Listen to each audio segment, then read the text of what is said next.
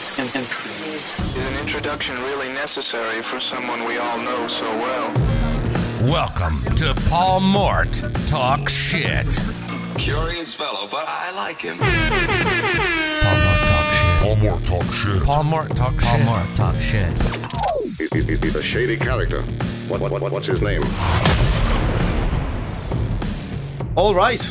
Hey, welcome to another episode of Paul Mort Talk Shit. Today, I am talking shit with Matt Abe. Matt, what's up? Not much. How are you? You all right? Mate, I am very excited about this interview. I've done a lot of likewise. interviews. I've interviewed Tyson Fury. I've interviewed Ant Middleton. Obviously, I've interviewed Smith. I've interviewed Chris Ramsey. I've interviewed a lot of prominent people. I'm not even kidding. This is probably the most excited I've been about a podcast interview. Mate, no pressure. Clearly not. No Clearly pressure. not. So, mate, I've got so many questions that I want to ask you.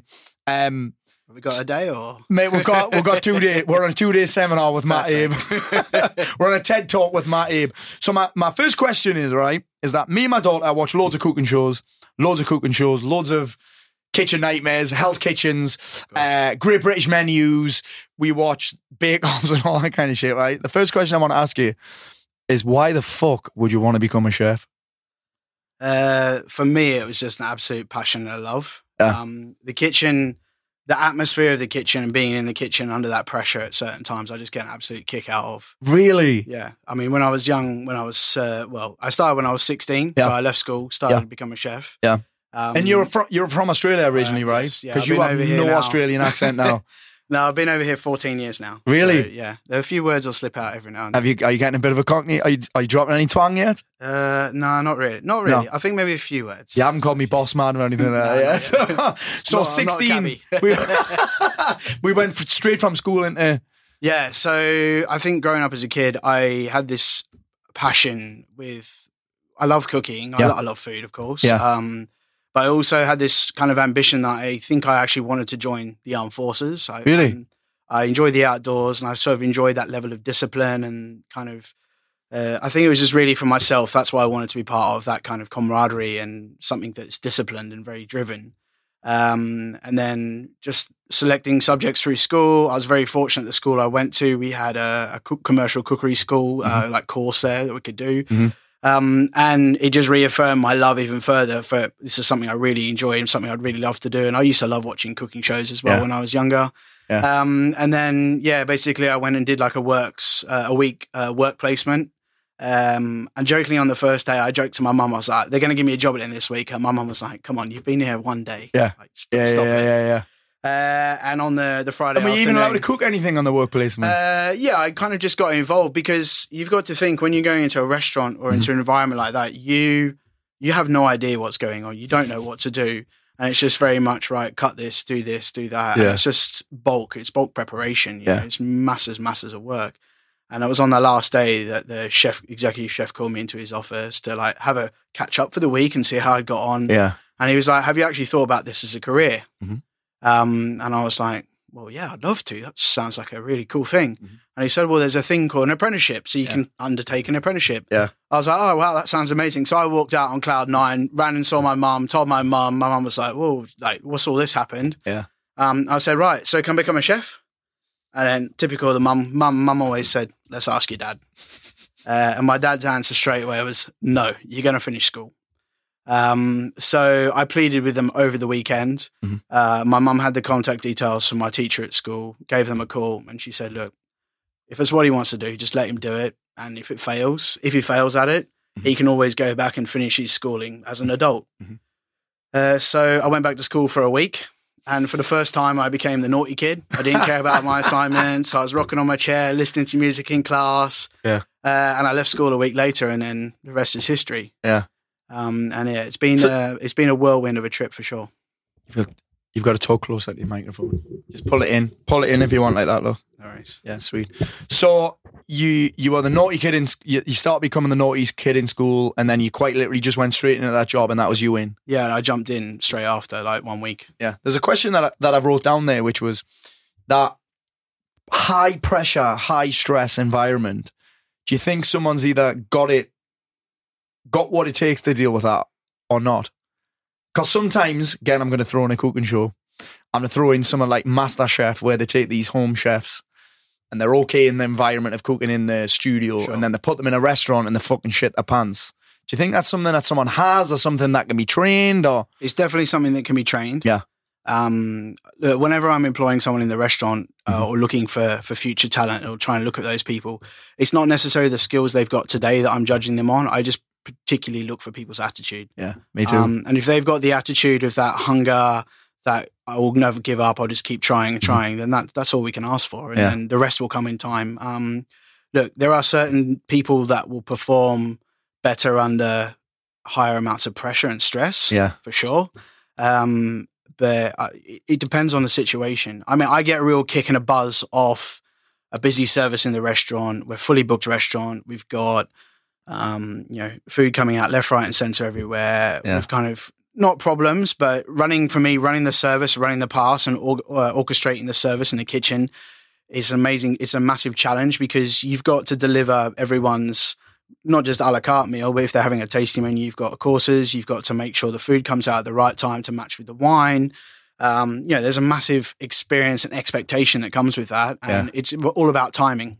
And in the kitchen, we leave everything in 5-minute increments. So it's a very short pressurized period of time, but again and again and again all the time. So 5 minutes, because I saw something that you posted on your Instagram the other day where it was like a bit of paper, or it might have been typed up, but it just had the times for every table.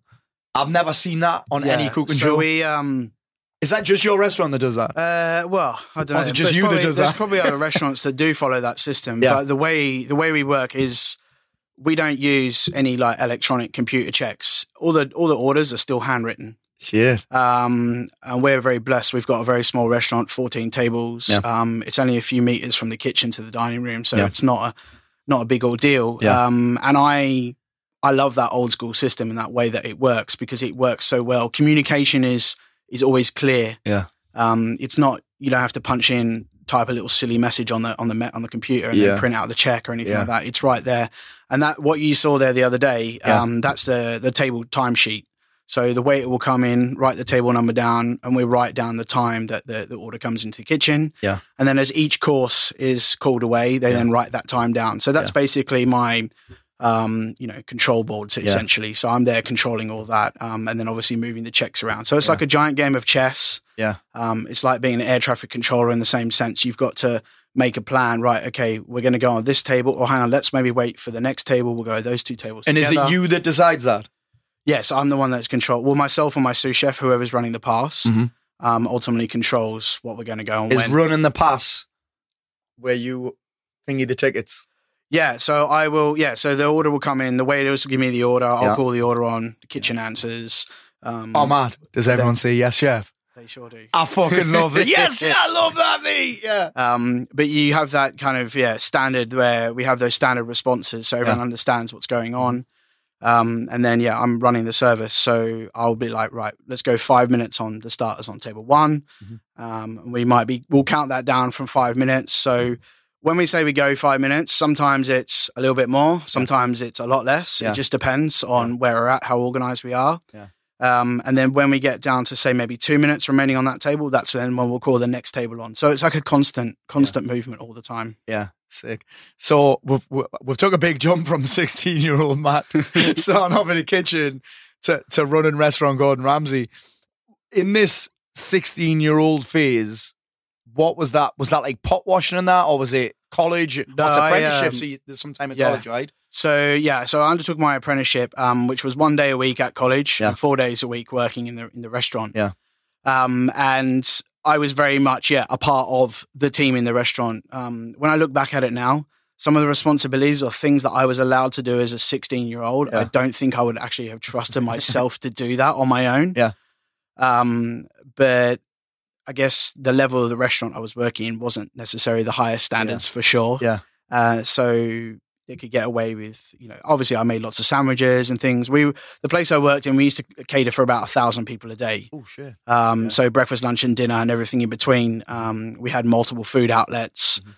We used to do big functions. So, weddings for up to 400 people or big special dinners and things for people. So I had a very broad experience within that business. I only stayed there 6 months because I wanted more. I wanted to learn better skills. I realized that putting everything in the deep fryer is not the answer how to cook.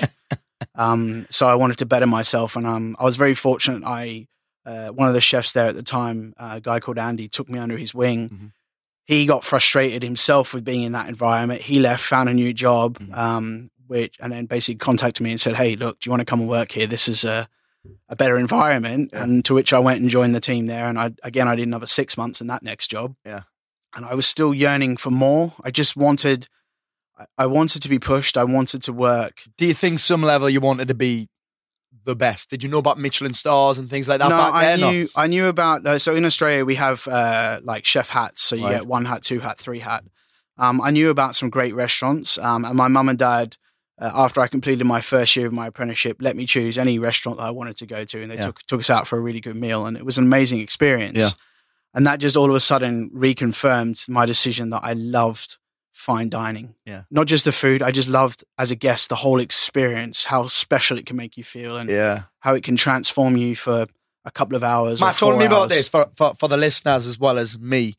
What is kind of the definition of fine dining?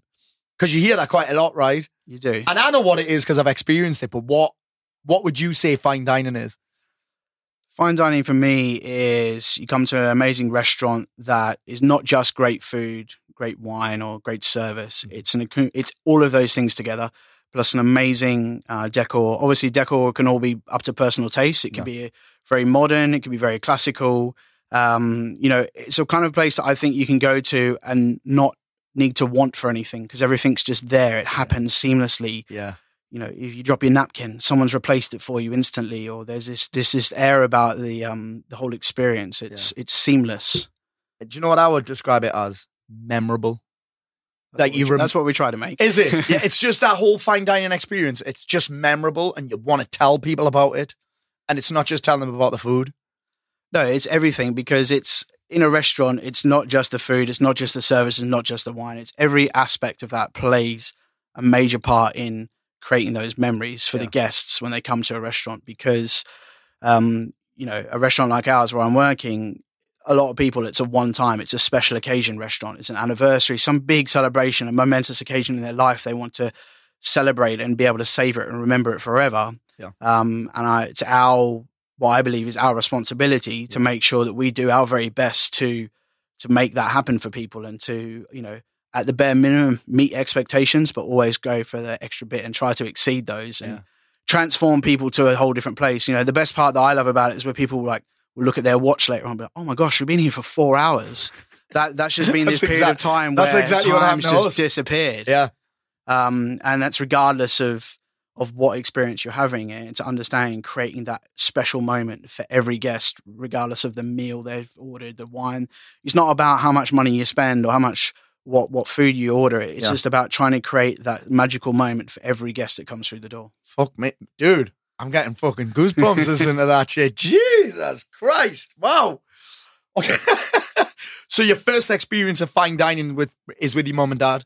Yep. You chose the best restaurant, and then was it a case of lit a fire in you again? Yeah, I think for myself, that experience reconfirmed my belief that I wanted to be in these amazing restaurants. Yeah. I was very fortunate. I got an opportunity to go to a restaurant. I applied for a job, went for my trial, did my day, and the head chef said, "Oh, we haven't got any jobs at the moment." I was like, "Okay, cool." He goes, "Oh, just keep in touch. So I called him 2 times a week for 6 weeks. I don't know whether he just gave in or was like, "Right, actually, there's a position available." Yeah. But yeah, he came to me and said, "Right, we've got a job for you. You can start." So I gave my notice in my last job and then moved straight away. And that was a role that I stayed in for 4.5 years in that restaurant. I finished my apprenticeship. I moved through the kitchen. What was the difference between that restaurant and the other ones then? Why did you stay for so long? It's just somewhere I had this, I don't know, I just felt a connection to it. I loved going to work every day. Yeah. I was learning. It wasn't easy for sure. There was challenging times, challenging moments, days, weeks, months, years. It could be a hard patch you go through. Yeah. But I always found that I was learning. There was such a buzz to the place. We were such a busy restaurant. We were open 7 days a week.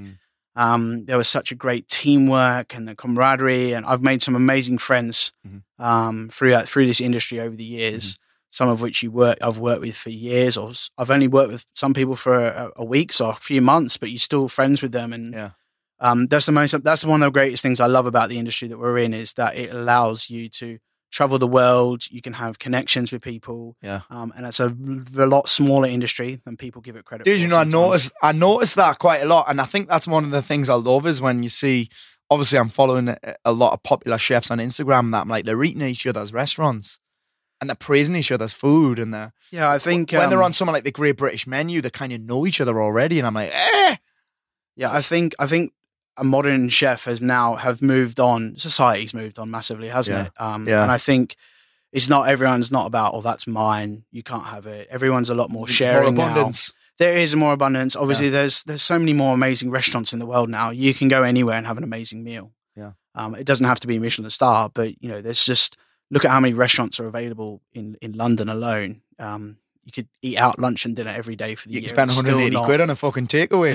You could do. Yeah, London's incredible. It's got a plethora. It's got everything. I think it's got the low end, it's got the top end, it's got everything in between. There's something for everyone, and there's something for everyone at every occasion. So when in your career did you end up in England, London then?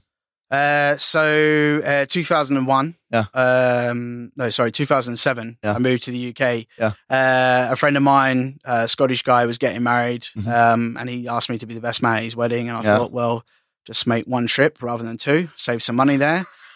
So I saved up for my visa, got my working holiday visa application sorted out, came over for the wedding, a couple of weeks in Edinburgh, moved down to London. I was fortunate that my chef that I worked with in Sydney for 4.5 years was very good friends with Gordon. And basically I'd asked, one of my boys is coming over. Are there any jobs available? And the answer was, which restaurant does he want to work at? So I chose Claridge's. Claridge's a hotel, right? We used to have a Gordon Ramsay restaurant in Claridge's. It was there for about 12 years. I chose to go there, and I just went and started, and I was hooked.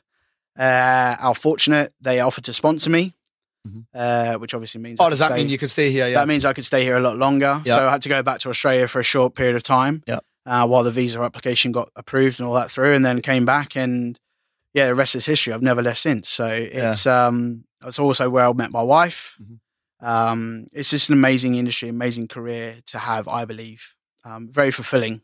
It's mad that I'm like, what the fuck would make you do that? And I kind of want to do it now. You sold it to me. What's the hardest part about being a chef? The hardest part, I think, is doing what we do every day. That is intense. Because it's what does a day look like for you? A day for me, I get in the kitchen between sort of 8 and 9 in the morning. In the morning, obviously we've got prep, so we're getting ready for lunch. About 11:15, everyone stops the prep. We fully clean the kitchen and we set up for the lunch service. Myself and the sous chefs go around, check all the sections, make sure everything's right. Service starts at 12. We send the last main course normally about 3:30. Jump on any more prep we need to top up again for dinner. Take a break from 4:30 to 5:30. Dinner service starts at 6. Last booking's 9:15, so probably get the last order in 9:30, 9:45. Jeez. Send the last main course about 10:30, 10:45. Holy shit! And the last dessert depending on how what meal they're having. The team, most of the team normally finishes sort of around about 11, and then pastry a little bit later, of course, but they also start a little bit later in the morning. Yeah, that's a long old day. It is. But the thing for me is the hours is one thing. But the hardest part for me is the attention to detail goes in. That's what's I find the tiring part of it, or that's the exhausting part. It's the attention to detail, the focus that's required for every single plate of food that comes out of that kitchen every day. And not just the plate of food, but everything we do is literally attention to detail on everything. Yeah. And is that the what you would say is the difference, or one of the difference makers between where you're at in your career? Basically the difference between Michelin star and other places is attention to detail. Is that yeah, one of the? it's attention to detail, but consistency. Consistency is I think that's the deal breaker right there. Yeah. It's every day, regardless of what's going on, you've got to bring your A game. You've got to execute what you set out to do every day. And obviously, as a chef, you have to, you order in tomatoes today and you order tomatoes tomorrow, but they're not necessarily going to be the same. So you've got to adjust and pivot all the time to, combat the challenges of guests, guest requests, guest requirements, the food that comes in every day, how we're going to adapt, evolve, move, because, it doesn't always come in perfect. So you have to, okay, tomatoes a bit smaller, we have to adjust, we have to do this, we have to do that, how you go about working that. The sea bass today might be a bigger fish, so it's going to take a little bit longer to cook. So how are we going to factor that into the service as to not then start to have a knock-on effect? Most normal people wouldn't even consider that would be a thing. The sea bass might be a little bit bigger, so it'll take a little bit longer. Or the tomatoes are too small. Yeah, there's everything. I mean, look, you face that. I mean, every single day it's Mother Nature you're working with. It's not a factory. It doesn't just pop out perfect things all the time. You've got to work with things. You have to evolve and understand how that can work every day. And as challenging as that is, Matt, is that also, do you think, part of the reason why I love it so much? It is. I get a massive kick and a buzz out of that. Yeah. I do like challenges. Yeah. I've always been a person that I think I've always asked questions. If someone said, "Oh, do this," I'll be like, "Why?" Yeah. I was never just okay, just carry on. I always wanted to know the why, the how. And I think that a lot of the time has to come from you within. Not everyone's always going to give you the answers. You have to go and find them yourself sometimes. And that's particular people, I don't think everyone necessarily has that desire or drive. Yeah. And when we talk about, so you mentioned you've got to be on your A game. What keeps you on your A game? I love what I do. Yeah. I absolutely adore it. Yeah. I'm very proud of what I've done in my career. I'm proud of my team. I'm proud of the food that we have. I love the privilege and the joy I get out of working with some of the best produce in the world. You should see me when I'm there, getting the first peas of the spring. I'm literally like a little kid's just seeing the biggest candy shop in the world. I'm literally but you get so excited about those amazing bits of produce because you know how good they taste. And I think as a young chef, you don't have that. That doesn't come until later on. I don't think as a chef you start to really grow and develop your palate or your style or your substance till around about the age of 30. Yeah. Because when you're young, you're just going in, getting on with the job every day, doing whatever you can, trying getting to make your way through. Getting shit. Yeah. No, look, that's one of the hard things that is obviously it's a hard place to work. It's a hard environment. It's high stress. Yeah. But the industry is working very hard to move forward and to move on. And look, everyone in every job, every career can always go back in my day. Yes. But we're not back in my day. We're in today. So it's moving forward from that. Of course it is. Oh, massively. I suppose the same as the we've had a few of the guys, ex-SAS guys on, Jay Morton, Ant Middleton, Ollie Alderton, and they say that it's totally different now. So it's totally different in the chef. It's totally different. Is it? Totally different. I mean... So how do you keep standards so high? I suppose it's probably a skill as well, isn't it? Keeping standards so high without the fucking... Well, you have to... That has to come from the top. The top is what has to change, not the bottom. So the top has to... The lead by example. You have to set that example. You have to... Because otherwise you just revert back in my day. Yeah. And that's not what we can do. So you have to, at the top, you have to make those changes. Yeah. And as hard as they seem sometimes, or as disbelieving as you think, oh, surely I don't have to do that like that now. But it's nice to see that evolution happens and how things become better. Yes. And then when you do get through the hard part, change is hard for everyone. Yeah. Change is always the hardest thing. Yeah. But as soon as you get through the change, you look back and go, why did I not do that sooner? And that's one of the biggest things that I think, is that's a challenge every day as well to keep and that's what we do. We reanalyze what we do every single day. Every plate of food, I reanalyze it, think, is that the best we can do? Can we do better? And I think that's the hunger within that kind of, I don't stand for, mediocrity or near enough's good enough. It's not about that for me. It's it's that search for perfection, but obviously perfection doesn't have an end. It's a continual evolution. All Yeah, the it's time. like the horizon, right? Yeah, but it keeps getting not further and further away, but it keeps moving every day. Yeah. And yeah, it's that pressure we put on as chefs. We put that pressure upon ourselves. Obviously, we've got guests to please, and people expect. The world expects amazing things, rightfully so. And that's one of the challenges that I do enjoy every day. Yeah, sick. So that challenge itself, that pushing, is one of the things that keeps you on your A game. What do you do? Because I noticed that you're in the gym. I noticed that you knew James and Darren. Is that one of the things that you do to stay on top of your own game, or? Yeah, that's something, to be honest, I really only got... When I was younger, I used to do a lot of sport. Whilst you're at school, summer sport, winter sport, used to always do it. I was very, very active. Yeah. And then when I started my career at 16, all I really did was cook and work. I just invested all my time and energy into that. Yeah.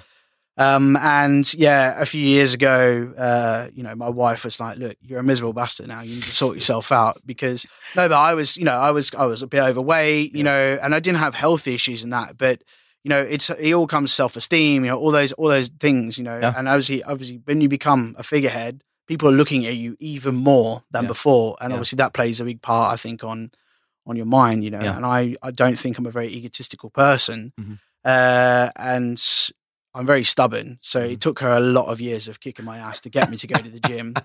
I was definitely that person that before would sign up to the gym, go once, and then pay for 2 years and then not actually ever go again.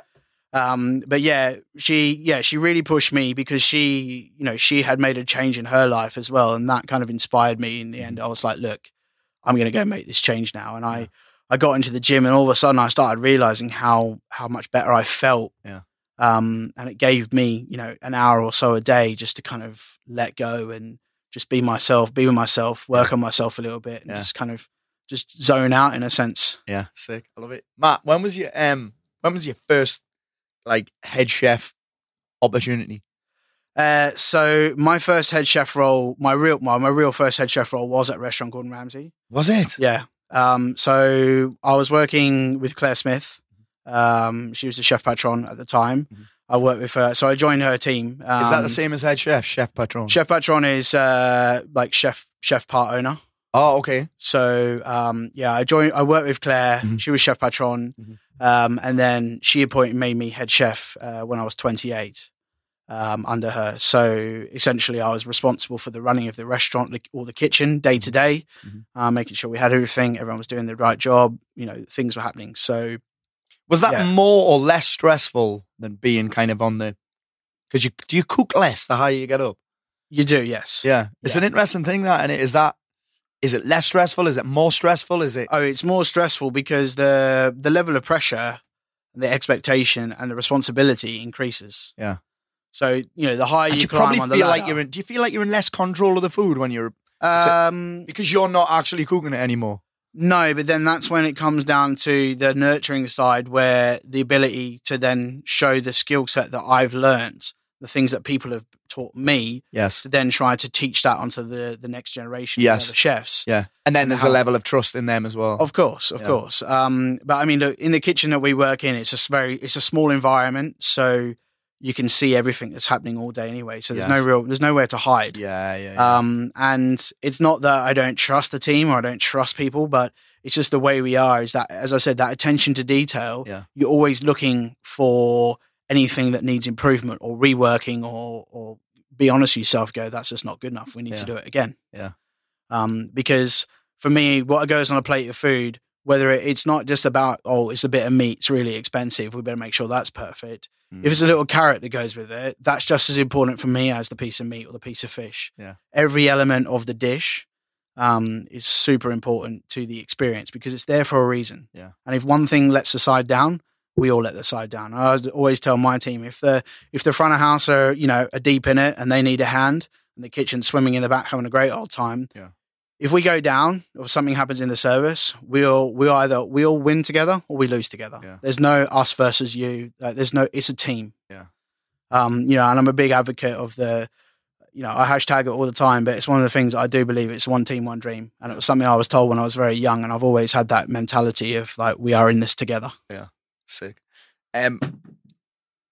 One question that I thought you might get, that I thought that you thought you might get at the start is, what's it like working for Gordon? Amazing. Is it? Yeah, I mean, look, Gordon for me is an amazing mentor, not only professionally, a friend as well, in and out of work. Yeah. And I've got the utmost respect for him. You know, he allows me to do what I do every day, and he allows me to grow, and he's the one that helps to push me as well to challenge what I'm doing sometimes, or to think outside the box, or you know, to take on new ideas, or to help move things forward as well. Yeah. So he helps you because I was talking to a guy. It's actually a guy who was one of my courses, and he worked. I think he might have worked at Claridge's for a bit. He's called John Sherrington. He's called. Yep. And he said, I said, what was it like working there? He said, I met Gordon a couple of times. He said he's a pussycat on TV compared to what he's like in real life. He said, I don't mean that as he's a douchebag. He said his standards are just incredibly high. Yep. So is that what you? That's what you. Yeah. When you're around people like that, surely it inspires you, right? I'll tell you what, Gordon is one of those people that he walks into the room and there is definitely an aura around him. I don't need to see him or hear him. Yeah. I can kind of feel it. Like when he's there, you just know his presence is around. Yeah. You know, not only the fact is he's 6'4", but it's just that, you know, as I said, we could be, myself and him will be there just having a chat in the middle of the service. And we're obviously conversating with each other, both talking to each other, looking at each other, but both of us are looking at everything that's going on around all the time. And what I see from Gordon is the times I've gone out with him before, or just seen him, you know, he's such a gentleman. His values, his morals, his respect, it's just second to none. And obviously, you know, when you're someone that famous, everyone comes to you first. Oh, can I get you this? Can I get you that? And he'll be like, no, can you ask my wife, or can you ask the ladies what they would like first? And, you know, like, he is one of those people that obviously, yes, he is so famous and everyone knows what his face looks like. Yeah. But I've never seen him turn down a request from anyone. You know, we could walk down the street and someone going, "Can we have a photo?" He'd be like, "Yeah, sure, no worries." Yeah. You know, he came in. I was at the pub one day having a beer with a few of the guys after work, and he just popped over to see me, and someone came running down. I was like, "Oh, my sister just got married. Would you mind jumping in for a photo?" He's like, "Yeah, sure, no problems." Yeah.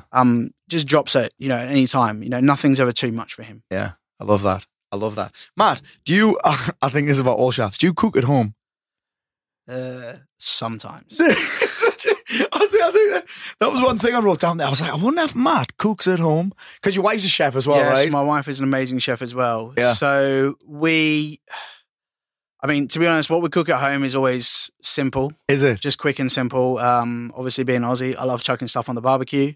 Yeah. And then when we have friends over, obviously we love to entertain. Both of us absolutely love entertaining. Yeah. So yeah, we'll pull the stops out. We go all the way from. I bet all your friends want to come over from me, right? Yeah, everyone's like, "Yeah, can we come to your house?" Come to yours. But I think, everyone. One of those questions that people always panic as well when Matt, chef's coming over. What do we go cook for? So I don't care. I just really appreciate that someone's going to cook for me for a change. Yeah. And I guess that's the great thing with food and with hospitality and experiences like that, is that you could, you know, my father-in-law one day cooked a barbecue. The steak was so well done beyond belief. Yeah. But the company I was with, the time, the moment, the fact that he'd gone to that effort to cook it for me, you know, I'm sure he was bricking it himself. Yeah. It was amazing. Yeah. Even though it was well done. Yeah. It was an amazing experience. And that's a great thing that food because it's about more than the food. It is more about the food. It's more than just the food. It's the whole experience. It's everything ties that into. Yeah. So going back to this kind of head chef thing at restaurant Gordon Ramsay, did you have to get interviewed by Gordon? Was it the first time you met him? Was it? No, I'd met Gordon many years. Like I met him in Australia. He'd come out for a few book launches and bits and pieces. But you know, I was just another one of the guys in the kitchen, really. So it won't know me for anything else. But I'd worked with Claire at Restaurant Gordon Ramsay since 2009. Yeah. And I had come from a senior role at Claridge's, and I basically had to take a demotion to join the team at Restaurant Gordon Ramsay. And, oh, really? Yeah. And I walked in there, not cocky, but confident as a chef, thinking, I've got this. Like I've worked in some great places. I know what I'm doing. Yeah. And that was the first time when I realized, I was like, I don't actually know what I'm doing. Oh, really? And that was even coming from Claridge's? Yeah, it's because the attention to detail went from, you know, 99 to 1,000. Really? And it was just, all of a sudden I was like, oh, that's the difference. Yeah. I had that little moment. And Was it, Matt, because I want to mention this, we were talking about the Raby Hunt before. This is one of my first experiences of Michelin star dining. And they were using fucking tweezers. And I'm like, we're at the chef's table in there, and I'm like, they're putting food on a plate with a pair of fucking tweezers. Is that the kind of difference? Yeah, I mean, we weren't using tweezers back in the day. Tweezers came to us we started using probably around about 2013. Really? And they were a game changer for me because I've not got little dainty fingers. And trying to put little dainty things on a plate is a very difficult thing without a set of tweezers. Yeah. But when you think about it, like, I've got some dishes on the menu at the moment. We've got a salad on. There's 20 things that go on the plate for the salad. There's a lot of intricacy. There's a lot of small detail. Yeah. That is very important. And, having all those little tools, they definitely help out. Yeah. So that was a big old jump from Claridge's to Restaurant Gordon Ramsay. Yeah. It's just that the level of intensity from 99 to 1,000 just made that difference of attention to detail was even more prevalent. We were talking that the finest, most smallest things that ever before is before every service we would polish the side of the stove as if it was like a Ferrari, like it's like your sports car. It's like a pride and joy thing, and it was just that whole level of respect we carried for ourselves. Made sure your shoes were always immaculate and your jacket was always perfectly pressed. Like if you came in the morning and your jacket was a bit crumpled, everyone would start not having to dig at you, be like, you need to go iron your jacket because it was a bit creased or. The attention to detail that everyone had for everything was just phenomenal. Yeah, and it's mad that because how many covers is Claridge's? Claridge's, when I was there, we'd do sort of on a busy day, sort of 200 covers for dinner. Yeah, and there's only 14 tables. Restaurant Gordon Ramsay on a busy service, we do 55 covers for dinner. Jeez, man, you'd think it would be my logical brain's thinking, well, surely the other one's more. Yeah, of course, yeah. It's easier because there's less people. You got to also think, we're doing 55 covers. That could be 700, 800 plates of food leave the kitchen. Yeah. And that's the bit that blows my mind sometimes. Yeah. It's like, there's a lot of stuff that comes out of this place. Matt, what was the lot? Because I can tell how much you love the industry. I can tell how much you love your work. I can tell how much you love cooking. What was lockdown like for... It would have been you and your wife, right? Yeah, it was. Lockdown was hard. Yeah. After 2 weeks, I was like, right, I want to go back to work now. Yeah. It was hard, but then I think the third lockdown came around. I was a lot more relaxed and could enjoy myself a little bit more. And actually, having the time with my wife has been amazing. Yeah. And going back to work now, it's like, oh, hang on, we go back to not really seeing each other that much anymore. And it was, it's been a hard adjustment doing that. Yeah. But yeah, it's difficult for someone that is so busy all the time. Having all this free time was just crazy. I painted the flat. Yeah. 2 weeks to do that. And I thought, right, never do that again. Thank you. And then, that was like people doing all that. Loads of people started running and then stopped again. I started running for sure. Did you start running, did you? It was one activity that I am absolutely against. My body is not made for running. No, mine I am neither. not a runner. No, mine neither. I hate it. I'd much more rather go for a swim or be in the gym. But I started running and it was just 5K a day was just, again, it was just a half an hour to get out, get fresh air, even in the middle of winter and just kind of, zone out for a little bit, listen to some music, turn out really loud, just put my head down and just go for it. Yeah. And that was a helping hand for sure. And how cool was reopening? Reopening was when was it? So we reopened on mid-May. Yeah. I was lucky enough. I spent 2 weeks before reopening back in the kitchen developing a few new dishes for the menu because we've gone from closing in winter to reopening in spring. So we had to move things around. And last year we lost spring because we ended up closing just prior. So we missed all that period of the year. So we missed asparagus, we missed all the peas, all the exciting things. Yeah. So it was peas and asparagus. always about the peas and asparagus. Someone will be listening thinking, peas and asparagus. That's when you know you love food. But we, coming back this time, I think it's been the hardest time. Yeah. Like the third time round. Obviously everyone's life has been so changed over the last sort of 18 months. Yeah. It's very difficult to kind of pick it up and start again. Yeah. And as a chef in the restaurant, even putting that pressure on our suppliers, the people that we rely on, is everything's been a gamble for them too. It's like, you know, if you're a farmer, you're growing your vegetables, you're like, do we plant them or not? Yeah.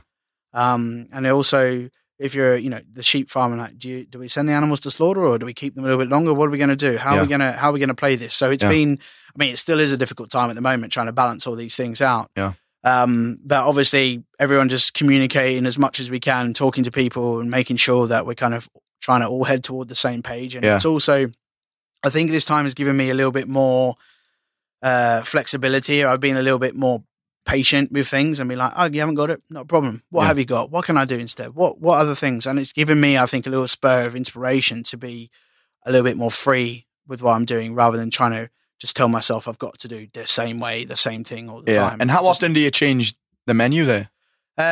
Things are always happening. So there's evolution all the time. Yeah. The thing is, you got to imagine you come up with a plate of food. On day one, you're happy with it, really happy with it, goes out. 5 days later, you could have changed it 5 times, but such small incremental changes on it that no one as a consumer would really understand or see. But you as the chef, as the creator, you're there, you're making those little adjustments, little changes till you kind of get to, as I said, you're always moving. I'm always looking at all the dishes all the time. There's just little things. Sometimes you're like, right, we shouldn't put that there, we'll put this, or we should put a little bit more, a little bit less of that element. Yeah. And that's also, you know, listening to guest feedback as well. Yeah. And understanding, you know, if everyone's eaten all the food, or people are leaving bits behind, or maybe something I've thought of that I think's quite simple and enjoyable. Maybe the guests are finding it a little bit awkward or difficult to eat. So it's about, you know, not being egotistical about, well, tough, it's what I want to do, they've got to eat it like that. You just got to then realize, okay, well, maybe I need to change my approach a little bit here. Yeah. Yeah. I was just thinking that I hadn't actually thought of that until you said that, like the whole guest feedback thing. Is there much criticism in where you're at in your business in that restaurant, or? It's difficult sometimes in the sense of we set our bar here. Yeah. And I think everyone that comes in that restaurant sets their bar here. Yes.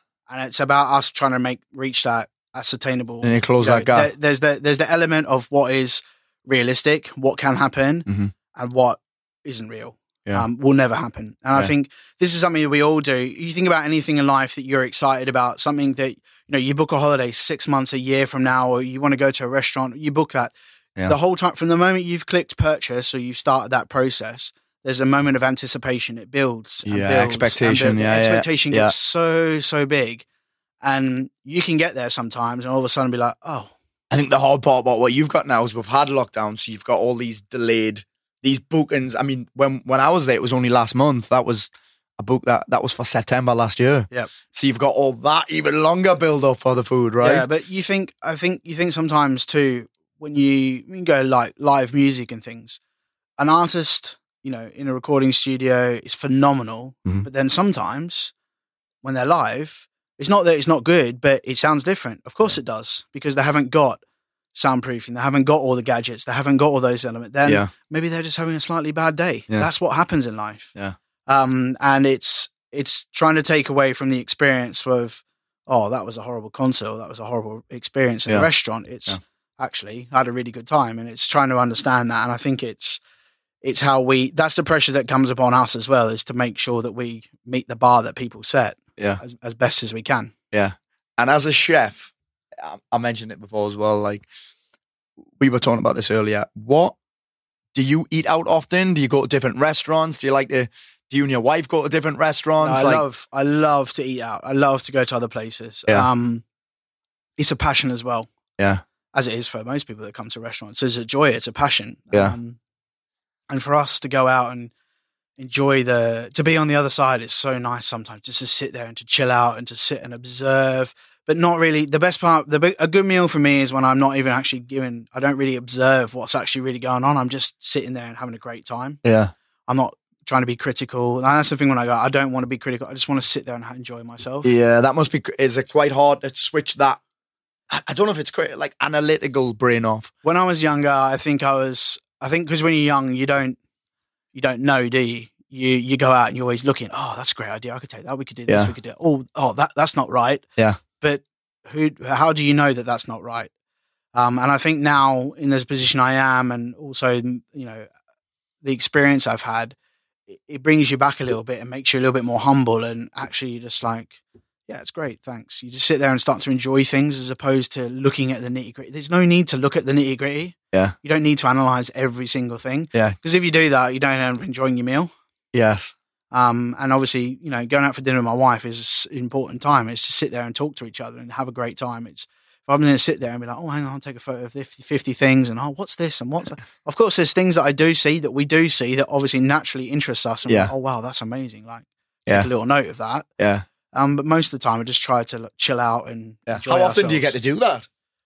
What, chill out? Yeah, like chill out and eat out, you and your wife. Because she's a chef, she's doing them hours. Yeah. And you said she's opened her Yeah, own she just thing. opened her restaurant last week. Yeah. But listen, we're lucky enough that we both get the same days off. Oh, cool. But of course, it's trying to balance both of our lives, what we want to do, catching up with friends, seeing family, doing some stuff for ourselves, like going to the gym or exercise class, whatever it is you want to do. You know, you've all got your moments where you need to do your own thing. Yeah. And it's just trying to make the most of those opportunities we get. And Yeah. yeah. Do you ever have a cheeky Nando's? I wouldn't say a Nando. It's probably a little bit lower than that. But there's a time and a place for a kebab or anything like that sometimes. Really? Yeah, Is of it? course. Do you ever do like a McDonald's or anything? No, that's one thing I'm not... Is it? That's a no-go. I would never have a McDonald's. That's a either. no-go for me. Yeah, I love it. I've got a, because he's here, producer Max here, we always have a discussion about MASH. I think it's terrible. If you could do anything with a, Mac, what a guest we've got here for this. If you could do anything with a potato, right? And there's a lot of things you can do with a potato. What would you do? What's your, sorry, not what would you do, what's your favourite? Ooh, it depends. He's probably going to come up with something that we've never had. Yeah, it's a real good one. Because you've got, what kind of things can you do with the potato? You've got the fondant that I don't think I've ever had. Yeah, potato fondant. I mean, I do, potato dauphinoise. Oh, dude, yeah. Or pomme boulanger, which is the same but with stock instead of the cream. I've never had it. What was that? So Pomme boulanger. Pomme boulanger. Yeah, so basically that traditional dish of that was something the bakers used to cook for themselves. So Right. they'd slice lots of potatoes, a little bit of shallot or onion, some garlic, thyme, layer all that up and then put a bit of stock on it. And then basically they used to put it into the bread oven at the end of the baking, and then in the morning of the baking. Yeah. And they would just allow that to cook as the oven slowly cooled down. And then when they finished their day, they'd have their sort of breakfast or their lunch. I'm seeing that. Yeah, I mean, there's so What many... about Hasselback potato? There's so many good things you could do with potatoes. But is mash one of them? Yeah, I do love mash. Oh, Yeah. do you? Yeah. Extra buttery. See, Yeah, well, basically what you're saying is you like butter. Yeah, everything's better with butter. It's true. No, if I'm going to agree. make mash, I am definitely 1 part potato, 3 parts butter. Really? Yeah. So how do I make an amazing mash then? It's all about the potato. Is The it? right potato, yeah. What's the best potato for mash? Potato that I like to use for mash is raté, which is a French variety. Okay. It's a little bit waxy. But this is the thing, like potatoes are such a not overrated. They're an underestimated product. Mhm. There's so many things. You know, if you can try to make some fries or some chips at home Yeah. and they go a bit brown, it's because Yeah. they're too sugary. So they're probably really old Yeah. or they're being kept too cold. This is So- like the crazy thing. Like there's so many elements of understanding. Dude, this is good. I never thought I'd be having this conversation. There's a right potato for the right job. Let's just say that. There's not one potato does all. Mate, I never thought I'd be having this conversation with you about potatoes. So the right potato for the right job. And there's a lot of different kinds of potatoes and there's a lot of different things you can do. Yeah, that's what you're saying, Big right? time, 100%. I love it. I had another question for you that's just completely jumped out of my mind. Here it is. So we've talked about stress. That's the first thing I think of when it comes to running a restaurant, working in that kitchen. Like, how do you deal with that? Do you have a technique? Do you have a strategy? Do you think it's just natural? Do you think it's experience? Do you think it's That's a good question. like I a think- service is going tits up, which I don't know how often that's happened to you in where you're at now, but a service is going tits up. Like, what's your The thing for me, I think if something's like getting out of control, Yeah. I will try to stop it, or I just need to step in and take control at that point. Because obviously in the kitchen, I might be there running the pass or have my sous chef running the pass and things might happen. Like we might have little incidences or, you know, I call firefighting. Some Yeah. little problem will happen here, there, everywhere. at that moment in time, you need to grab it, take the best resources that you have available to you to solve that problem. Yeah. And then refocus on bringing it back or going to get back to where we are. Yeah. And there's the one thing in a kitchen that you never have, you can never have enough of. You can never bring time back. So if we lose time on one table, that's going to affect every single table after that. It's very, very hard to make time up. Yeah.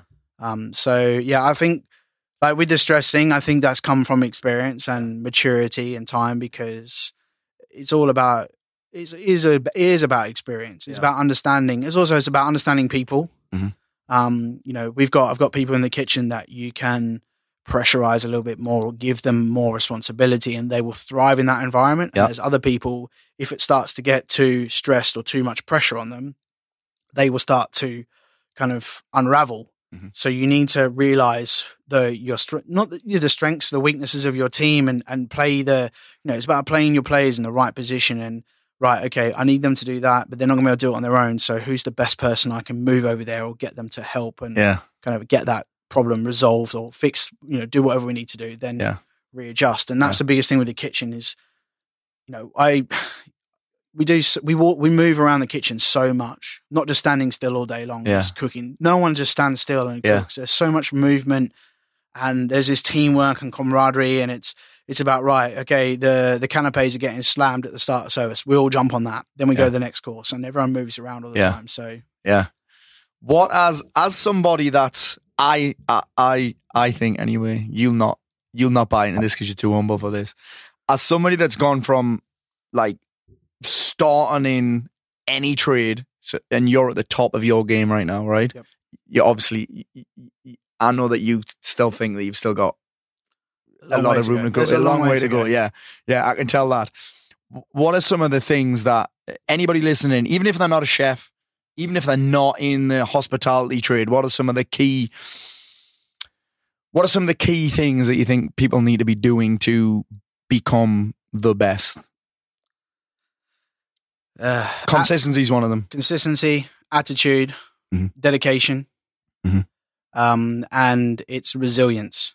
Yeah. You need to, you get knocked down, you got to get back up again. You got to go back for it again. Even if it hurts or if it seems too awkward, you've just got to keep trying and never give up. Yeah. Because I'm a firm believer of if you keep trying, you keep getting there, you will get there eventually. Yeah. It might take someone a day, a week, a month to get there, and it might take someone else double that amount of time. But provided you keep that perseverance and keep moving forward, you can achieve whatever. There's no. I think we ourselves are the only people that put limitations on ourselves. Mm-hmm. Has there ever been a point where you were like, "Fuck this"? There's been many a time. What might you have done instead? I don't know. Look, when I was younger, there's times where you wake up some days, you go into work, you're just like, I can't be bothered. Yeah. But I still get up in bed, still went to work. Yeah. You get in there and all of a sudden you're like, I love it. Yeah. There's always times of challenging. There's times that we all face that things happen that are far out of our control. But I think when we're acting as a leader and when you're in that position, you feel somewhat responsible for what goes on. Even might be the most smallest insignificant amount, but you still feel responsible. And when crisis or things happen of great shock or things like that in the team, I look at my team and they're not my just colleagues, they're my friends. Yeah. They're my family. So if they've got a problem outside of work, that's going to affect inside of work. And, I always tell them, look, I don't need to know the nitty-gritty, but if you need anything, just come and ask. Yeah. No matter what it might seem like. It's and that's one of the great things I've also learned, of recent times. It's about not trying to be too proud and just, slog away at it. Just ask for help. I think this is more than just work for you though, right? Yeah, of course. I can hear that every word you're saying. I'm like, this is more than just work for you. No, this isn't for me. I don't go to work every day because I get paid. Yeah. I go to work because I love what I do. Yeah. And I think that's that's one of the greatest things that I believe, that the job that I have gives me the opportunity to do something that I love to do versus something that I have to do. Yeah. Yeah. It is a pleasure. It does, there's nothing more than I love to cook something or create something and to, well, not only bring along the talent within my kitchen and my team, and to watch a young chef grow and get better and better at something that they thought was impossible or unachievable, unattainable for them, but also then to see how that moves to a guest experience. I'm really bad at taking compliments. I'm like, oh, cool, yeah, thanks. Cheers. I kind of get a bit embarrassed about it sometimes, but when I reflect on that later on, you think about it, and all of a sudden you're like, wow, we've just created this magical moment for someone. Yeah. But I've just done what I like to do. Yeah. I didn't have to I didn't have to go out of my way. I just did what I like to do every day. Yeah. And they're the moments that I really kind of, you sit back and you think, wow, this is a great job. This is a great thing that I've done. And we do as a team, because it's not, people always say, oh, it's not me, it's a team. We are a team, and we only, as I said before, we only win and we only lose as a team. Well, that has to be. It's not me. It's not one mate, if person you're just in the the person there running cooking, around. it's going to take quite a while to get a meal out. Yeah, I'll do a table of 2 and that's it. It is everyone, and it is all people of all different skill sets and levels of ability. Yeah. And it's also, as that leader, it's also about understanding and realizing people's potential and trying to push those people and encourage that kind of potential out of them and get them to sort of move forward with it. But also it's about not being selfish. And when you have people there have, reached their ceiling of opportunity potential with you, it's then to encourage them to move on and to see something else. And this is amazing. That's a really interesting thing that I've obviously I followed you for a bit now, where there's genuine, because part of you must be sad when great people, of course, leave your team, because you're like, fucking hell, you're really good. Do you have to go? Part of you must be like, do you have to? Yeah. But then it's amazing that you're wanting them to kind of push on as well. You do, because all I can think of is that people gave me opportunities in my career. Yeah. So I want to try to give back and give other people great opportunities. Yeah. And look, at the end of the day, if someone goes on and then doesn't like it, they can always come back. Yeah. But not if you've killed that relationship. Of course. And I've worked with many people that have worked in the industry and, have left the restaurant to go and see something else, whether it to be go on travel, go another country, or just go work somewhere else. And for whatever reason, it didn't work out, or they just didn't enjoy it. And then they come back. Yeah. Because there is something special, I think, about the environment sometimes where it can annoy you, it can frustrate you. You can be like, why do we do this? Why is this?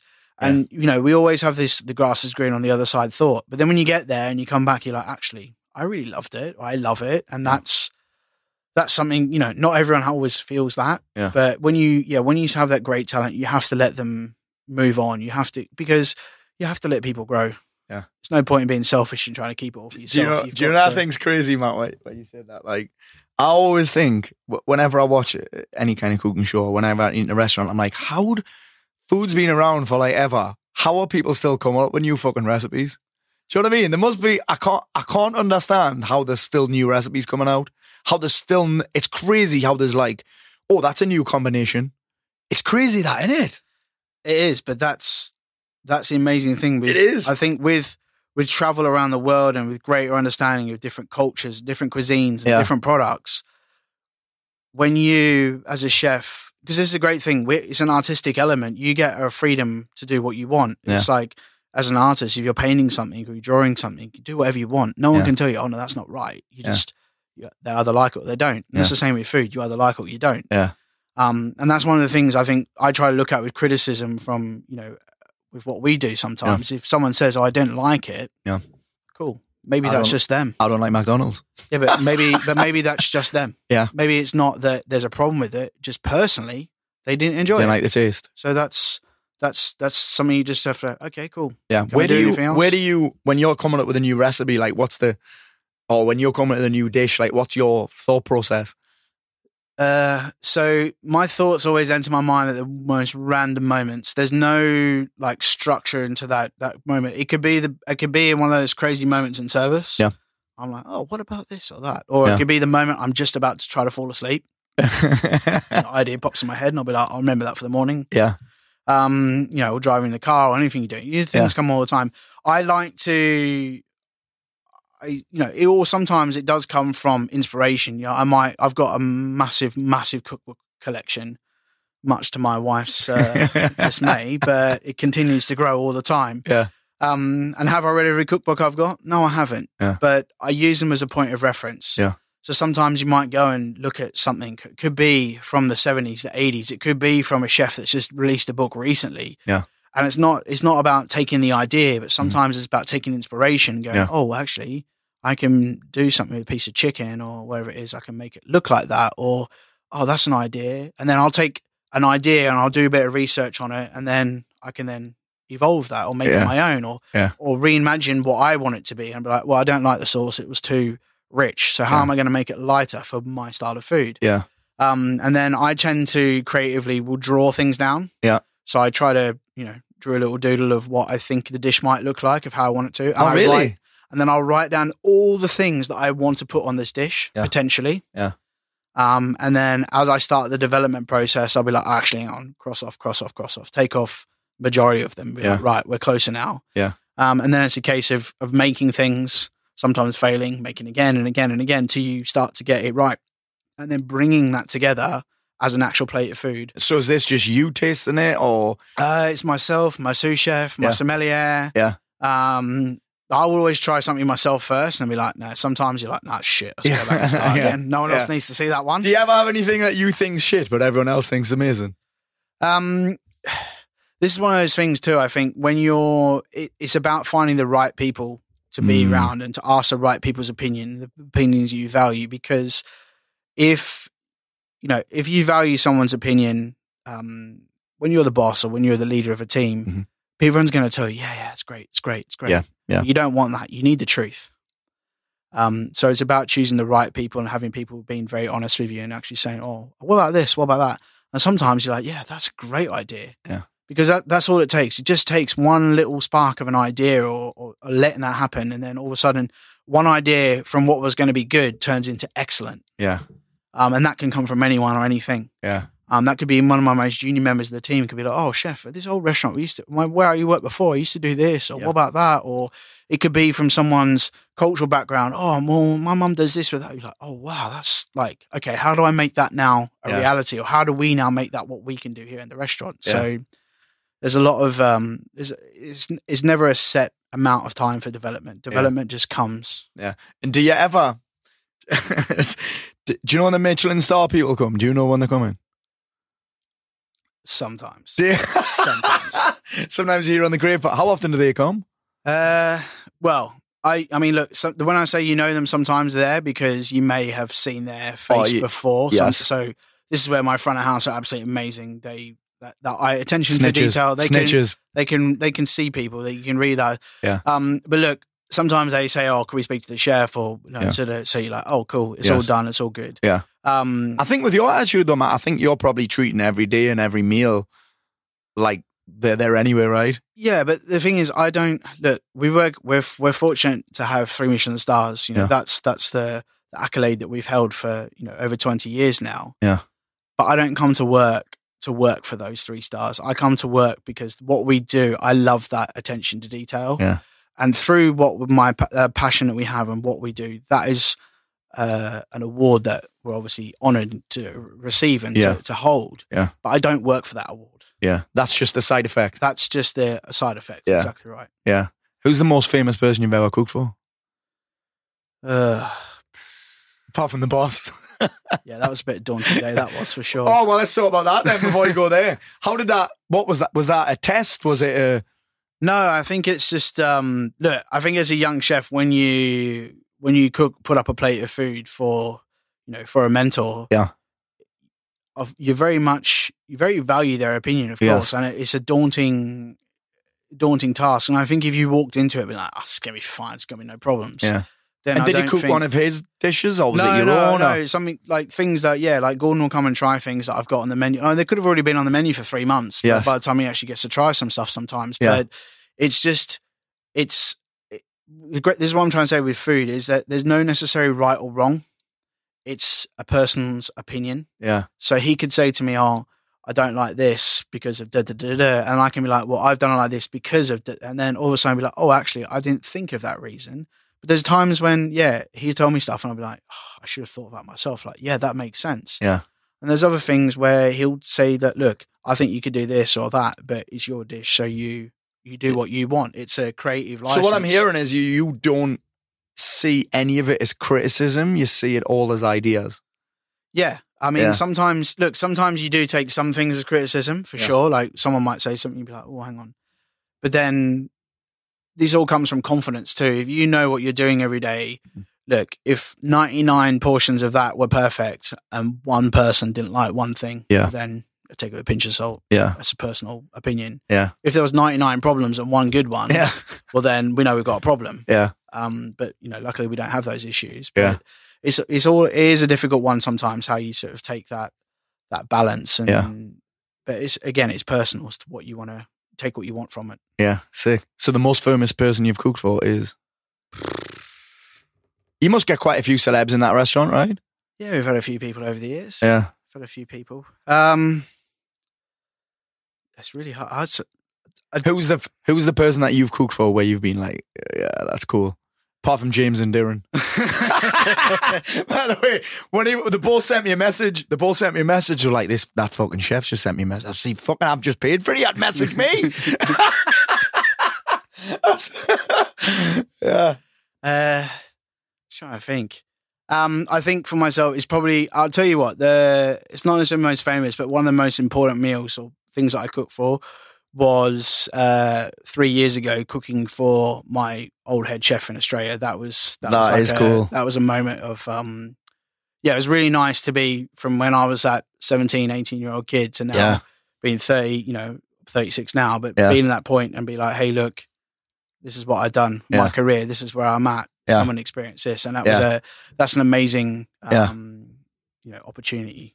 Matt, have you ever had the old, have you had opportunities to go on the old TV yet?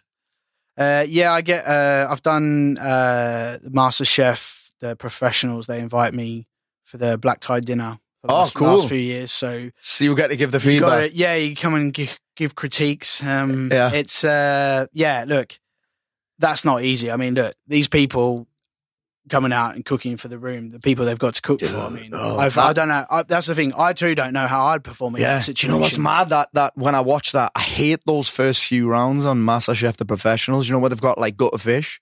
Yeah. And I'm like, he knows how to do it. He's just nervous. Like, I'm watching them, I'm like, surely he knows how to gut a fucking fish. But then the people just lose it on the TV, don't they? But I think this is the hard thing too. I think as like being a chef, when you're in your kitchen, in your environment, with your team, you can do anything. Yeah. Because it's your little bubble. You're safe. You're comfortable. Yeah. And I remember a few years ago, I went and did my first like live demo. Yeah. I was bricking it. Oh, yeah. I was sweating buckets before I went on stage. And even though I had someone that I trust very well next to me, helping me out and, doing the bits and pieces, but I was just really thankful that there was someone like emceeing it, talking to me. Otherwise, I'd probably forget to talk. I would just be cooking, like doing what I love. I was like, let's do this. And it's a hard thing, like, because I love to talk. I mean, I love to talk to people about food. It's what I love. I can talk days, weeks, months, years about it. Yeah. But it's trying to combine the two of what I'm trying to do professionally whilst trying to entertain other people.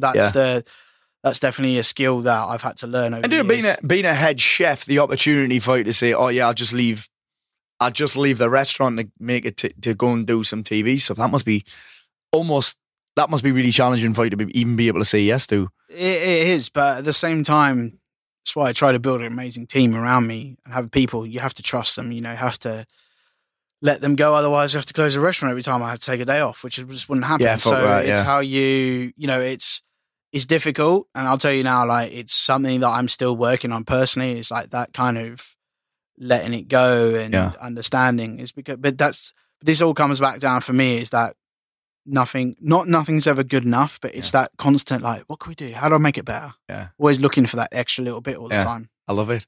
Matt Abe, what a fucking pleasure. I could sit here all day and talk to you. Mate, thank you so much. Where can the people that are listening in find out more about what it is and what you do? Well, they can follow me on Instagram. I love Matt's Instagram is lit. Just lots of food. Yeah, lots of food, yeah. Yeah, so it's Chef Matt Abe. Mate, it's Matt Abe. Shit, I've been saying your name wrong the whole fucking. Right. Do you get it all the time? There's an accent on there. I do, yeah. Is that? I do. Shit. Gordon even gets it wrong too, so it's fine. Don't worry about it. So it's Matt Abe, Mattabe, Yep. chef at the start. Yep. Have you got blue tick, right? I've got a You blue got blue tick? I do, yes. He's got a fucking blue tick. Jeez. Matt Abe, thank you so It's a much, my pleasure. friend. Thanks, Cheers. Paul. Thank you. Cheers, mate.